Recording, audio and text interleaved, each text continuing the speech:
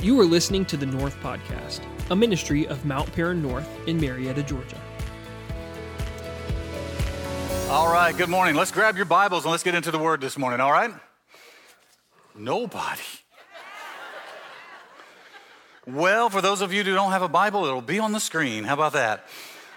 I'm excited this morning to be able to talk to you about a subject that is so relevant in people's lives. The title of the message is simply Misunderstood. I want to look to you, show you this morning about a passage where Jesus is so misunderstood, and it sort of exemplifies how misunderstood he was for the entirety of his ministry here on this earth, and how those things happen in our lives and what we can learn in the process. So in Mark chapter 14, starting at verse 53, this is the night that Jesus is arrested and the night before he's going to be crucified. He is taken to the high priest's home and he is put on trial there because there are two trials. There is one at the high priest's home because he had to be convicted of quote unquote Jewish law, but he also had to be convicted of Roman law. And so in these moments, he is at the high priest's home. And so we pick up in verse 53 as he's arriving there. It says, they took Jesus to the high priest's home where the leading priests, the elders, and the teachers of the religious law had gathered. Meanwhile, Peter followed him at a distance and went right into the high priest's courtyard. And there he sat with the guards, warming himself by the fire. Inside, the leading priest and the entire high council were trying to find evidence against him so they could put him to death, but they couldn't find any. Many false witnesses spoke up against him, but they contradicted each other. And finally, some men stood up and gave this false testimony. We heard him say, I will destroy this temple made with human hands, and in 3 days I will build another, made without human hands. But even then, they didn't get their story straight. And then the high priest stood up before the others and asked Jesus, well, aren't you going to answer these charges? What do you have to say for yourself? But Jesus was silent and made no reply. And then the high priest asked him, are you the Messiah, the Son of the Blessed One? And Jesus said, I am. And you will see the Son of Man seated in the place of power at God's right hand and coming on the clouds of heaven. Let's pray. Lord, I thank you today for your word, and I pray, as Pastor Brett said earlier about our earlier prayer, God, that I recognize these people don't need to hear from me today. They need to hear from you. And God, I pray that just be a conduit and a mouthpiece of your word. May, as your words go forth, you would anoint them, that you anoint our ears to hear and our hearts to receive, so you may accomplish your perfect will. And we'll be careful to give you the praise for it. In Jesus' name, amen and amen. About 12 years ago, I left Mount Paran North and went to Canton, Ohio to pastor. And when I arrived there, I'm from the South. I grew up in Mississippi, on the coast in Mississippi. So when I arrived there, I felt like a fish out of water. Nothing was the same. I grew up on the Gulf of Mexico. I was now 40 miles from Lake Erie. The foods that I liked, they did not have there. I went to a restaurant called Bob Evans, okay? Great restaurant. I looked at their menu, and I told them what I wanted to eat. And they said, what would you like with that? And I said, I'd like grits. And the waiter looked at me, and he said, we don't have grits. I said, what? He said, we don't have grits. I said, yes, you do. He said, no, we don't. I said, yes, you do.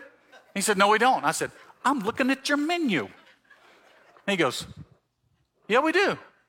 Hold on, let me go check if we do or not. So he goes back to the kitchen, comes back, and he says, turns out we do have grits. And I said, you know what? Never mind. If you don't know you got them, you don't know how to cook them. One of the first couple of Sundays I'm there, there's a lady that comes up to me. I tell a story about being from Mississippi, and she comes up to me after the service, and she said, are you sure you're from Mississippi? Quite.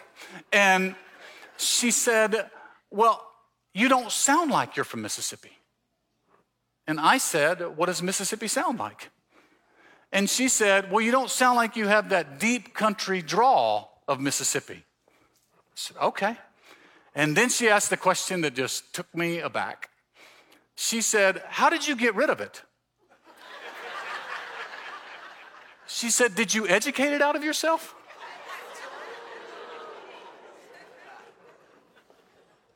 And I said, are you insinuating that accent is an indicator of education? And she said, no, not at all. And you could hear the car going in reverse as she's trying to extricate herself out of this circumstance. Turns out she was saying something, she didn't mean it that way, and she didn't. Literally, she and her husband were two of the best supporters of that church and some of my biggest advocates. Great friends while we were there. But the moment we met each other, there was a misunderstanding that could have taken us way down a wrong road. You ever done that? You ever said something you just go, that is not at all how I meant that?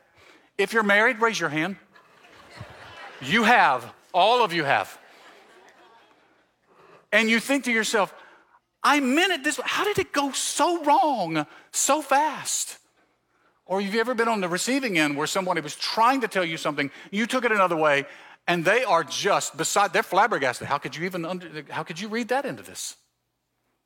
It messes up relationships. It messes up intention.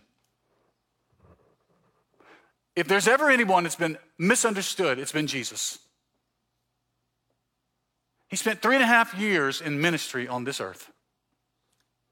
And the Bible says that his disciples who record his words continually say, here's what he did, here's what he said, and we didn't understand it until he was gone. If his disciples got it wrong so much, because part of me says, if I spent 3.5 years face to face with Jesus, surely I would get it, right? Sure, how can they spend that much time with him and not get it? And yet we can misunderstand God and his son all the time. What he says, what he does, what he doesn't say, what he doesn't do, we read into his character things that are not there. In this passage, I want to show you 2 different ways that we misunderstand God and we can falsely accuse him of something that he's not guilty at all of. First of all, we can misunderstand God when we mistake his character. When we mistake his character. And the way that happens is usually because there's some pre-existing bias that we believe. In verse 55, here's what it says. Inside, the leading priests and the entire high council were trying to find evidence against Jesus. That's huge. That's important. They're not there to put him on trial and say, is this a reasonable charge against him? They're not trying to find truth. They are there to find evidence against Jesus so that they could put him to death. This is the purpose from the very beginning. They're not trying to find out what was his intentions. They're not trying to find out what he meant by these words. They're not trying to find out why he did what he did. They are doing it because they have an agenda or a bias. They have an agenda or a bias, and then the actions or lack of actions that he does, they filter through their bias. It's what we do when we think God should be doing something or he shouldn't be doing something. It's on the macro level. It's when we look at circumstances and think, surely God ought to do something about that. The Bible says that in the beginning, God created the heavens and the earth. And in the first 5 days of creation, after he created all of those things, at the end of that, he said, and it is good. At the end of the 6th day, when he creates humans, he says, it is very good. So God declares that what he created is good. And yet we know that when sin entered the world, everything went awry. Everything began to go wrong to the place where we had no way of rectifying the situation for ourselves. He had to send his own son to pay the price for our sins and to give us the opportunity to have new life in Christ. But God made things good, and we messed them up. But then we want to hold God accountable by our own bias and our own standards. We say things like, if God is good, then there'd be no hunger or poverty in the world. If God is good, there'd be no war in the world. If he really is a loving God, there'd be no hell. And yet Jesus speaks to each of these. And it sounds quite confusing to the person who has a bias. Jesus said, the poor you will have with you always. What he's saying is this: as long as this earth is existing in its current condition with sin that has entered the world, until God comes again, until Jesus returns and restores all things to be right, you're always going to have the poor with you. And you're always going to have war, because nation is going to rise up against nation before Christ comes again. He says, you're going to see these things. They're going to exist. It's not because God's not good. It's because we chose sin. And God in his goodness sent Jesus to us. Listen, even the idea of hell was not created for you and me or anyone else, no other human. It was created for the devil and the angels that followed him. And the Bible makes clear that you don't have to have any part of that. That the only way a person winds up in hell is they follow their own devices and follow the leading of the devil and live their life apart from Christ here on this earth, and they choose to live their life apart from him in eternity. Because the Bible says God so loved the world that he gave his only son, that whoever would believe in him would never perish, but have eternal life. The problem with this approach is that we assume that we know what is good.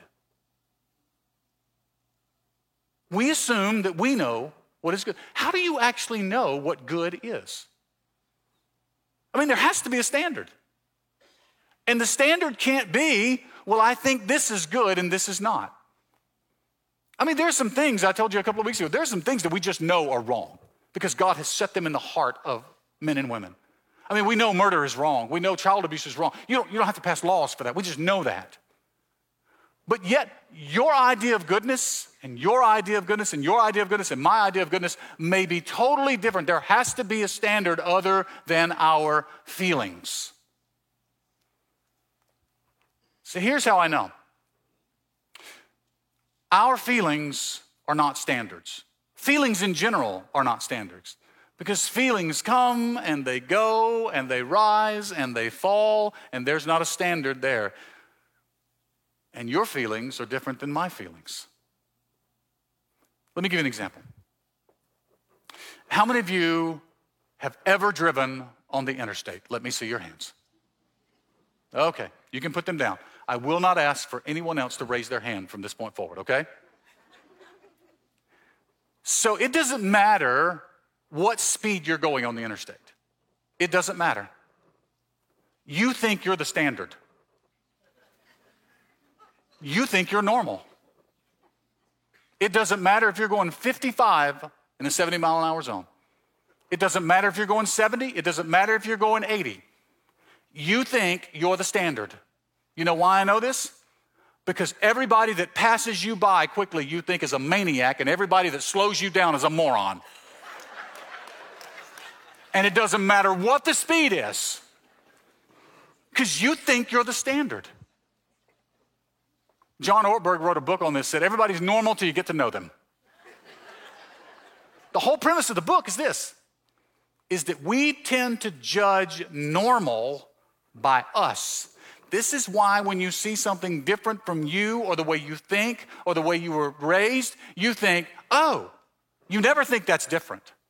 You think, oh, that's weird, because you think you're normal. There was a man that came to Jesus and said, to flatter him, he said, good teacher, let me ask you a question. And Jesus stopped him and said, why do you call me good? And then he said, only God is good. So there's a two-prong approach to that statement. There's a theological approach where only God is good. The only person that gets to define what good and evil is the creator of the earth, is the creator of you, is the creator of me.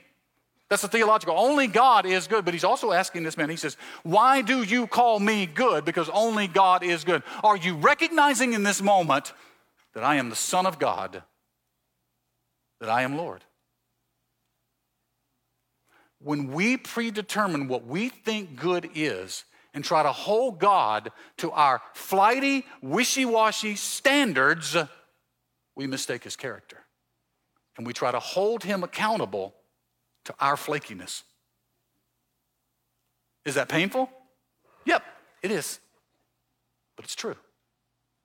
Any pre-existing bias against God is because we want to be the judge of what the standard is. And only God gets to declare what is good and what is evil. So we misunderstand God when we mistake his character. And we misunderstand God when we mistake his words. When we mistake his words. My kids and I this week were laughing. We somehow, I don't know how we got on the subject, but we're in the living room. We got on the subject. There was a song that we were talking about. And the song, we realized what the words were. I said, did you know these were the words of this line of this song? And every one of us realized we've never sung that song right, ever. And none of us have sang the same words. Like I told them what my words were. They were like, how did you get that? They told me what their words were. Well, Lauren told me what her words were, and I just said, how did you get that? Bradley just finally admitted, he goes, I just mumble the thing till I get past that part, and I'm dead. We're just laughing at ourselves, and it reminded me of when I was a teenager. There was a song. I'm a child of the 80s, so I'm going to give you 2 reference points from the 80s, okay? So when early 80s, there was a song that was entitled Our Love's in Jeopardy. And it happened to be that my brother, who I hope is never going to watch this message at all, my brother was dating a girl, and her name was Stephanie. So he heard the song, not as Our Love's in Jeopardy. He heard the song as I love you, Stephanie. And he's singing it around the house, and I'm like, that sounds familiar, but it's slightly off, you know? And I just finally went, what are you singing? And he goes, I wrote this song. That's my girlfriend. You wrote this song. Isn't that neat? And I'm like, that's not the words at all, man. So I started looking up, probably one of the funniest ones I looked up, and I went, misunderstood, misheard song lyrics. There was a song also in the 80s by Jefferson Starship called We Built This City on Rock and Roll. Okay, that's the words. The most misunderstood line of that song is they thought it said we built this city on sausage rolls.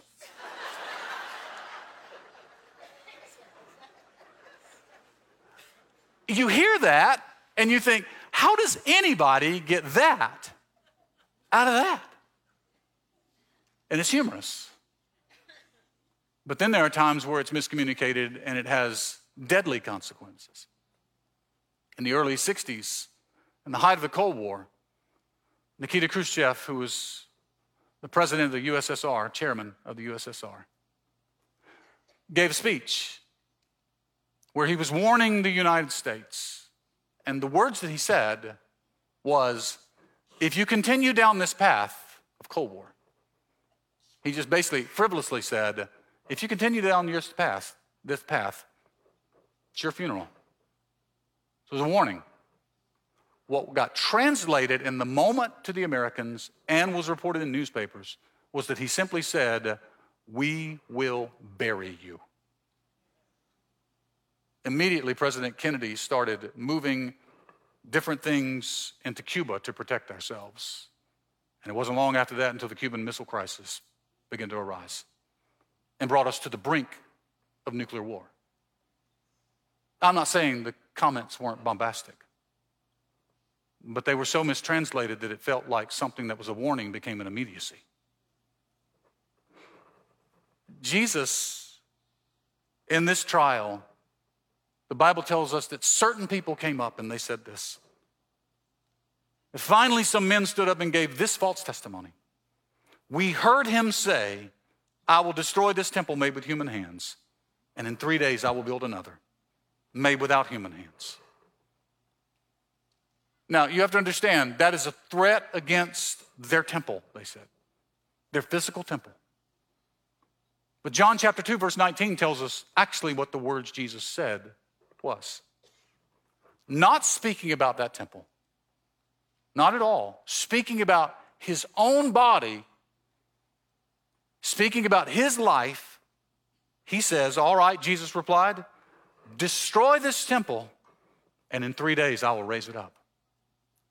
They accuse him of trying to destroy the holy temple when he never says that. And literally says, go ahead, destroy this temple. and in 3 days I will raise it up. They misunderstand his words, and they attack and accuse him, and they attack his character.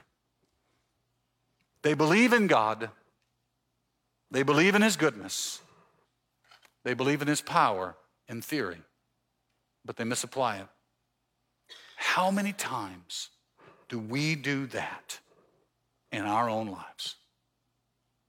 We believe theoretically in something, but we doubt him personally in that same thing. People have no problem believing God is good. People have no problem believing God is a provider. They have no problem believing that he's a healer. They have no problem believing that he gives peace. But when they face circumstances that make them doubt God's goodness, they begin to ask the question, if he is a provider, then why am I feeling lack at this moment? If he is a healer, then why am I sick, or why is my loved one sick?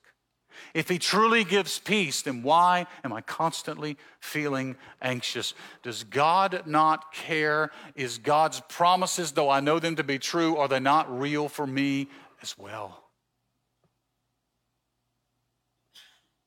The high priest looks at Jesus and he says, "You've heard all they said. Are you not going to answer these accusations?" And the Bible says that Jesus stood there silently and did not respond. And then the high priest said, "I'm going to ask you something. Are you the Messiah? Are you the Son of God?" And Jesus said, "I am," using the name of God. "I am. And you will see the Son of Man seated at the right hand and coming in power." His only answer was not about the circumstances. It wasn't even about the accusations. He only said, "Here's what I'll answer you. I am, and you will see. I am the Son of God. I do hold all power and authority in my hands, and you will see that power, that authority at the right time, in the right place in your life." That's all he says. And you may be here and say, "But I want more." That's why it's called a walk of faith. In John chapter 11, Jesus is called to the home of a friend who had been sick and now he had died. His name was Lazarus. And when he arrives there, Lazarus' sisters, Martha and Mary, are there. Martha comes to him and she says, "Lord, if you would have been here, my brother wouldn't have died. But now I know that if you ask God anything, he'll do it." And Jesus said, "Your brother will live again. Do you believe this?" And she answered him, not personally, but theoretically. She gave the right theological answer, but couldn't see the personal application. He said, "Do you believe he'll live again?" And she said, "I believe he will live again at the resurrection of the dead." And Jesus said, "You don't get it, do you? I am the resurrection. I am the life. What you are looking for is not way out there. It's not way down the line. It's standing right here in front of you. The same one who's going to appear on the clouds, and every dead is going to rise again. And every believer is going to rise with them, the Bible says in 1 Thessalonians chapter 4. The same one who is coming on the clouds is here through the power of the Holy Spirit. And he's still the resurrection and the life. He's still the one, like he did that day, to say, "Roll the stone away." And he looks into the grave And he makes one simple command: Lazarus, come forth. And the dead man walked out. And he looked at everyone and said, now take off those grave clothes, loose him, and let him go. And I want you to hear me this day. Some of you have believed God theoretically, and you've believed God properly theologically, but you think for some reason that doesn't apply to me. Can I tell you this morning, I believe he wants to roll the stone away. I believe he wants to speak into your circumstance that you thought was dead and dried up and gone, and he wants to call forth that thing and watch it live again and watch you take the grave clothes off the circumstances you thought were going to cripple you or kill you and let you live again today. Because that's who he is, the resurrection and the life. And can you see him, not theoretically down the line, as bringing hope to you, but being the hope right here, right now? I want you to bow your heads and close your eyes.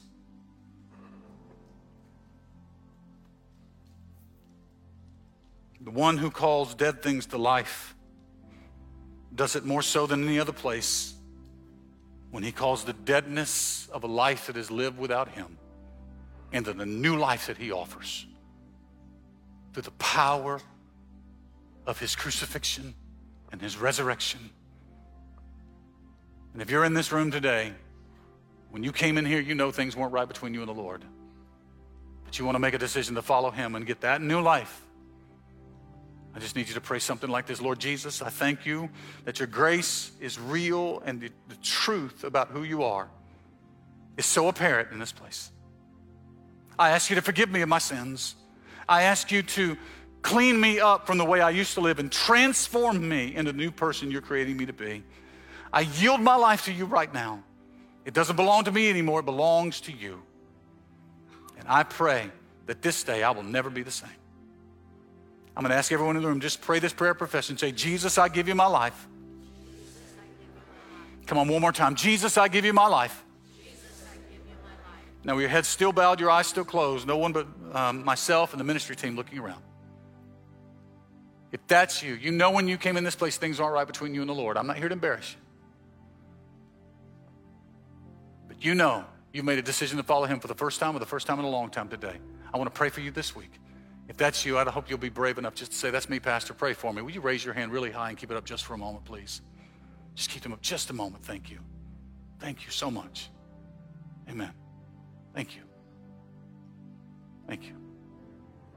All right, you can put them down. With your eyes still closed, head still bowed. If you're in this place and you say, Pastor, that is me, the description that what I thought was possible now seems so far gone, so far removed, it seems almost dead to me. I need God to breathe life back into my dream, back into my body, back into my circumstances. And I need him to call forth newness in my life right now. If that's you, would you raise your hand so I can pray for you this week? Yeah, you're not alone. Keep them up just a moment, please. Amen. Amen. All right, you can put them down. Lord, we thank you. We thank you for new life. We thank you for hope. Hope that is beyond reason. There's no reason we should have this kind of hope, and yet you give it to us because of the grace that you provide through Jesus Christ our Lord. For every person that has made a decision to follow you, Lord, I pray that the weight of sin and shame that they brought into this place is now lifted off of them, and that joy begins to invade their hearts and pervade their lives. God, for those in this place and watching online that say, I need you, Lord, to speak into my circumstance, and I need you to bring life back into it.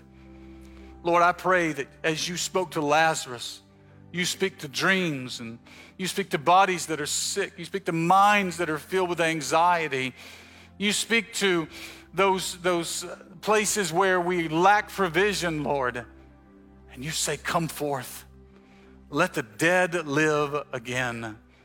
And Lord, as you breathe life again into those circumstances, I pray joy would fill us. In the name of Jesus, for your glory, we ask and pray. Amen and amen.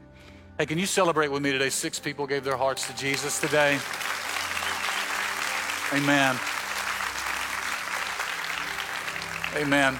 Listen, if you made a decision today or in the last few weeks, we'd love to help you get started in following Christ.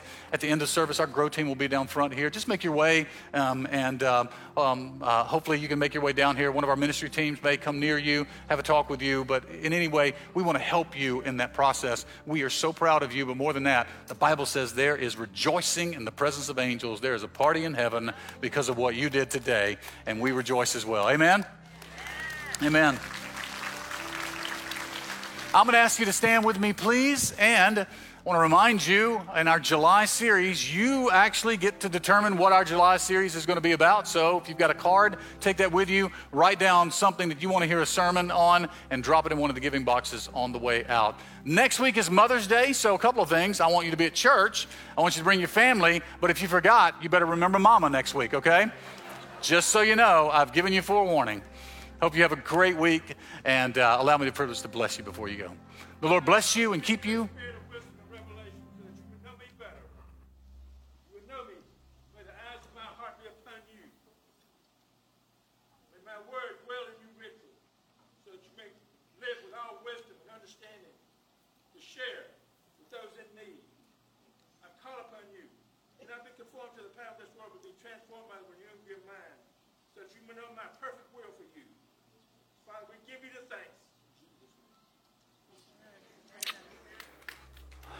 Heavenly Father, we thank you right now for what your word tells us.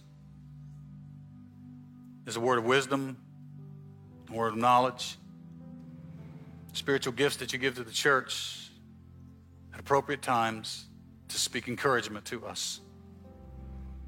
Thank you for telling us about them in 1 Corinthians chapter 12 and 1 Corinthians chapter 14.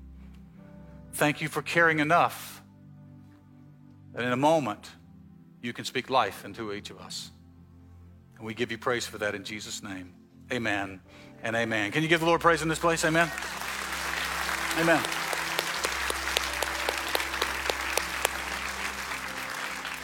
Every week, we speak a blessing over you from Numbers chapter 6, verses 24 to 26. And the reason we do it is because the Bible says when you do it, he said, you place my name on them. And as you leave here, I want the name of God just resting on you. So the Lord bless you and keep you. The Lord make his face to shine upon you and be gracious unto you. And the Lord turn his face toward you and give you peace in Jesus' name. Let's give our response from Psalm 19. Let the words of my mouth and the meditation of my heart be acceptable in your sight, O Lord, my strength and my Redeemer. God bless you, folks. Love you. Have a great day. Thanks for listening to today's message. If you would like to learn more about North, be sure to check out our website at mountparannorth.com. If you have any questions, you can email us at info@mountparannorth.com or give us a call at 770-578-9081. And if you're in the Marietta, Georgia area, we'd love to have you join us for worship next Sunday at 9:45 or 11:15 a.m. Again, thanks for listening, and we'll see you next week.